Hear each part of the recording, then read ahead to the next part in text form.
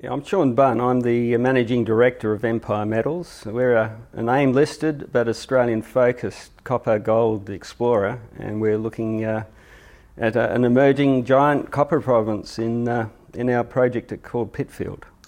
Sean, hello. We're in South Africa. Yeah. Amazing. What are you doing here? Well, I've got one-to-one meetings this week. It's part of our, our reach out to continue to explain what we're doing, in our project portfolio in Australia. Hunting for giants. We're hunting for giants. It's an emerging giant. Emerging giant. Well, look, you put out a release this morning, but I was lucky enough to see it just before we started speaking because it hadn't even come out yet.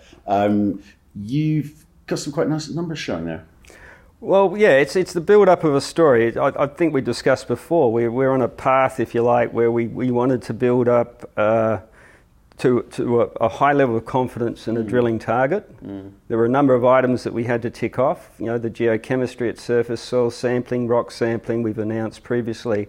And we were moving towards this final geophysical survey, an IP survey, which we announced this morning. We've got the results, finally interpreted those, and we found what I think is probably, it's at least a beginning of something big. 1.5 kilometre long strike, highly chargeable area that's very closely associated with this big magnetic anomaly. Yeah. So there's something happening there. Well, let's explain to people the process that you've been through, because they'll be looking at wonderful, colourful diagrams below, but not necessarily knowing how to interpret them. So you've kind of got this sort of shallow anomaly over, 1,500 metres by 800 metres, that sort of size? That's just at the top end of our licence, yes. Right, so it's outcropping to surface. So it's encouraging, but it doesn't necessarily guarantee anything. So tell us about the process you've been through to be able to release this data, and then what's next? So what we've done is, if you go even further back, when we started, we chose, I guess, the Pitfield area. This is a Neoproterozoic basin. It's a unique geological area that's renowned for copper deposits. There were high-grade copper mines there, historically. CRA, BHP had worked the soils, worked the land. They'd done a lot of sampling, so we had a good database, and we had a gravity high, from the state government's survey work, but it's still very much underexplored. So we started with magnetics. We did an airborne magnetics that lit the 40-kilometre zone up like a Christmas tree. We then did a conductivity survey with electromagnetics, and that highlighted, again, the same anomaly as being highly resistive, which is a sign of silification. So we've got all these geological events coming into play. The reality is it's not been drilled. Yeah. So 40 kilometres, lots of things lighting up.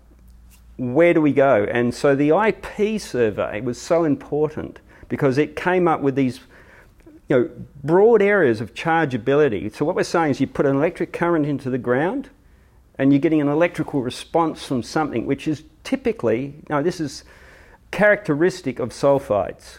Yeah. So we're hunting. We're hunting this. There's the thing. Okay, so there's lots of clues and lots of ifs, buts, and maybes, right? So you as a company have got like a big land package. Okay, right? So for junior companies, that's a tough one. You've got to work out how and where you allocate your capital. So you've got a bunch of anomalies. Yes. One of these anomalies is in this 5% of your land package, and you've been lucky enough to have access to that and do the geophysics components of it, but you're going to need to drill it. We have to drill it in terms of characterising it. Right. So I'm not necessarily going to be hunting a big copper deposit. Right. Well, this is important. On day one. Lay this out properly. People get excited too early and then maybe lead to disappointment at some point. So you go, what type of drilling do you do? How much of it do you do? When are you going to do it? Because last time we spoke, it was going to be towards the end of this year, maybe. Yeah. Have you changed your mind a bit?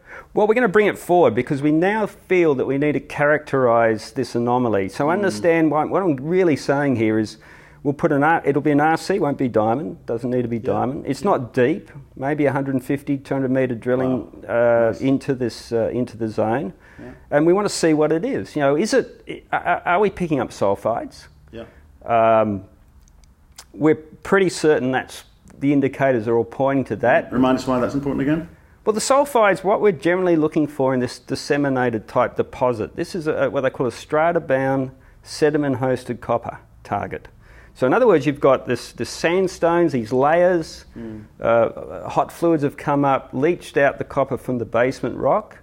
It's come up to the surface, and then it reacts with the sandstones, the carbonates or the organics in the sandstones, and copper drops out. That's the theory. We've got copper at surface, high-grade copper, coming to the surface through old workings. And, our rock, the rock that we highlighted last week, 18% copper. 125 grams of silver. That is not a low-grade chalcopyrite ore. That is high-grade copper. So bornite, chalcosites. Yeah, which is sort of typical of the Chilean sort of hopefully somewhere near 1% level. You're talking nearly 18% here. So something interesting is happening. Something very interesting has happened. So what we're trying to do is put all of that together. I won't say it's overwhelming, but what we've got is a lot of information to try and pull apart, dissect, and say, right, well, where will we go, or how do we advance this to the next level? Do we keep doing IP surveys and looking for more chargeable targets? Do we keep doing soil sampling and saying, oh, look, we've got copper in soil?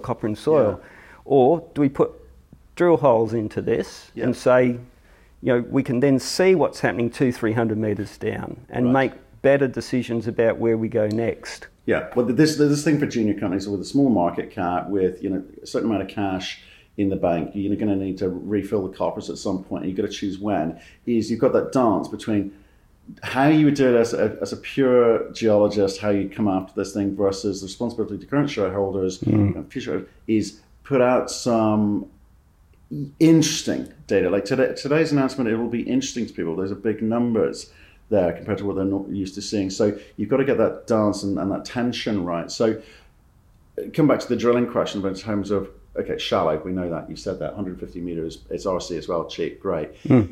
Is how much of that do you do with your current cash balance before you go to market and say, look, it's clearly interesting. I think we need to drill the bejesus out of this thing. Let's raise some capital here, because you've got to manage your cash. We have to manage the cash, but the exciting thing, I think, is we've got the money in the bank. We're not short of cash at the moment. If we start drilling and we start hitting copper sulfides, or start to see the footprint, if you like, or the start of this emerging giant. I don't want to stop drilling. No, of course not. Absolutely. I mean, that's just the value to the company will become by us getting into this structure and getting a much better, size, if you like, or scale of this. So. I'm tempted. I'll be honest. I'm tempted to say, right. Well, if the market's supporting this drilling campaign, let's raise enough money to execute it properly. And what does that look like? What does that mean? It's not a huge sum of money to get on the ground. We're talking about, in terms of this current program, we'll probably spend less than $500,000 Aussie. So, £300,000. I've got that. But I'd like to be able to have the it's an insurance. It's the flexibility that you have by saying, we're onto something, we've got momentum. I don't have to stop and say, right, let's pull up stumps for 6 months while we And look, I'll be honest, I've got other projects to go and think about as well. We're not a one-trick pony. I know you're not, but I think historically, if we came along, that was the kind of the problem here. So being quick to kill projects off is good. We've talked about that in the past with you. And yes, you've got optionality elsewhere, but the excitement lies with copper. The best reactions in the market for juniors that we've been speaking to has been copper projects. Okay, not a lot of it around, and certainly not sort of the numbers that you've got. And if you're going big, that becomes even more interesting. So copper should be the focus. So how do you ensure that people stay interested in your company and this copper story going forward? I know RC drilling and I know it's shallow, but you've got to come at it a certain way. But the beauty of this IP information, so there's layers here that come to play. So the IP has identified something, huge in the ground over 1,500 metres, 800 metres wide. It's massive. We drill it, we know what we're dealing with. We've got a much better understanding of what that signature is. I don't have to go scattering the whole 40 Ks with a drill rig. Right. I'll go and get another IP survey out there and say, right, well, I need to find more of these conductors. Yeah. If I can show that these things are related to copper sulfides, if I can demonstrate that within those targets are going to be economic ore bodies, then my first priority is to identify where else are these IP anomalies sitting along the 40-kilometre zone. Now, just to finish that, what we went back to was the airborne electromagnetics. So we flew this thing all over the whole over the 1,000 square kilometres. And we're now trying to match up on the electromagnetics, on that high-level conductivity response. How did that pick up any of these little chargeable conductors that we found with the IP survey? And we're starting to draw, we can draw, if you like, on a massive map. Oh, there's these little lights, these little, let's call them Christmas lights, they're little sparkles. Do the IP on those, because if that is also an indicator of a large chargeable target, do those. We know then that we've got, multiple deposits along that 40-kilometre line. We can come back and drill that in 3 months' time, 6 months' time. We don't have to spend the big bucks on drilling on the entire license. Yeah, okay. And what I'm trying to get at here is, because I've seen lots of small juniors come and go, and it's the constant raising of equity, trying to make a discovery. All those things that kind of excite the market. Companies will come and talk to me about, we've got X number of anomalies. Great.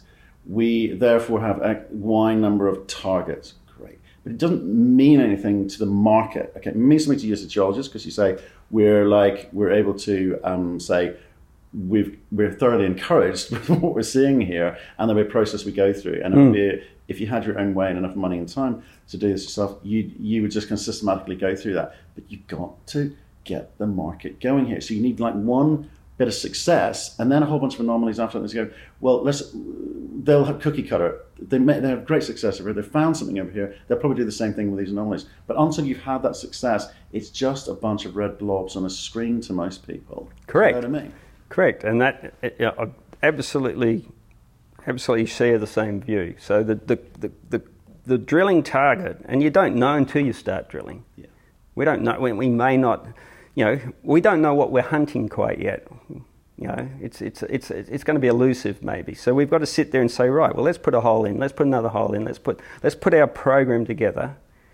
We've reduced the risk of drilling in the wrong spot. I think we're drilling in the right spots. Yeah. Let's find out what we're going to, let's find out what is there before we, make further announcements or predictions. About being efficient with your job. And I think that's what the market's like saying, right? Is there a huge degree of success based on the process that you've been through to date? Drill with the RC, put something out to market. You've got to assess and go, was the market encouraged by that? In which case, now's the time to raise some capital. Or do we put the reins on a bit and wait till the market gets a little bit more excited about this? In which case you start to become a little bit out of control. So I appreciate you got money at the moment. I don't know. Yep. What is the cash position? Probably in the range of about £1 million still in the cash position. Right. So that's what is that Aussie? In Aussie, that's close to 1.7 million Australian. Okay. So you're okay for a while. Yeah. We don't have a big burn rate. We don't have a big overhead. Yeah. We maintain our portfolio at a we've been working across the portfolio, so we're not in a situation where we have to rush out and spend money on a particular target. Yeah, but it's better to spend it and learn stuff, and then be able to talk to the market about it. But you've also got this to delicate down. So you don't want to run the coffers down too low, because then you're beholden to the market, susceptible to all sorts of challenges, right? So give us the sense of timing, because people will be looking and saying, right, I need to understand where there's a growth component if you hit some good drilling, but what's the timing of this? Are we still waiting till the end of the year before there's some kind of reaction? I think we clearly, what we're saying, and we've made it, I think, reasonably clear, is that we're planning our maiden drill campaign at Pitfield. We think that'll probably be within the next 2 to 3 months once we get... Okay, pretty quick. Very quick, because bearing in mind, we're working within a farming community. The opportunity to get onto these sites is we can do that most times, but to minimise disruption to crops, right, yeah. We've talked about that. What are they growing there? Wheat. It's wheat. It's Okay, a big wheat region. So, I mean, look, there's no particular. It doesn't prevent us from going into a paddock with wheat, but then we have to pay compensation and it inconvenience the landowner. Yeah. We want to maintain those relationships. We want to build trust. So the opportunity for us to get onto the paddocks is now, the next few months before they start seeding. So I'm going to take that opportunity. It's the right time, the right target, the right commodity. It's all come together. I'm not going to sit there and fish or cut bait, sort of story. I'm going to drill this. Right. And look, if the market wants to get behind us now and accelerate and give us the momentum now, that's great. If the market wants to sit back and watch what comes out of that drilling, fine too, because we're not desperate for that cash. Yeah. We will let the drill holes do their work. We'll get the information out there when it happens, and we'll see what we've got. Can't ask for fairer than that, Sean. No. Good man. Good to see you in South Africa. Thank you. Next 2 days. I know there's a lot of people down here looking for investment. Here's a big clue. There's a lot of brokers. They're sniffing fees. I suspect there's going to be a lot of money raised this year. Copper's big part of the story, I think, this year. EV thematic still running strong. So we wish you well. I like copper.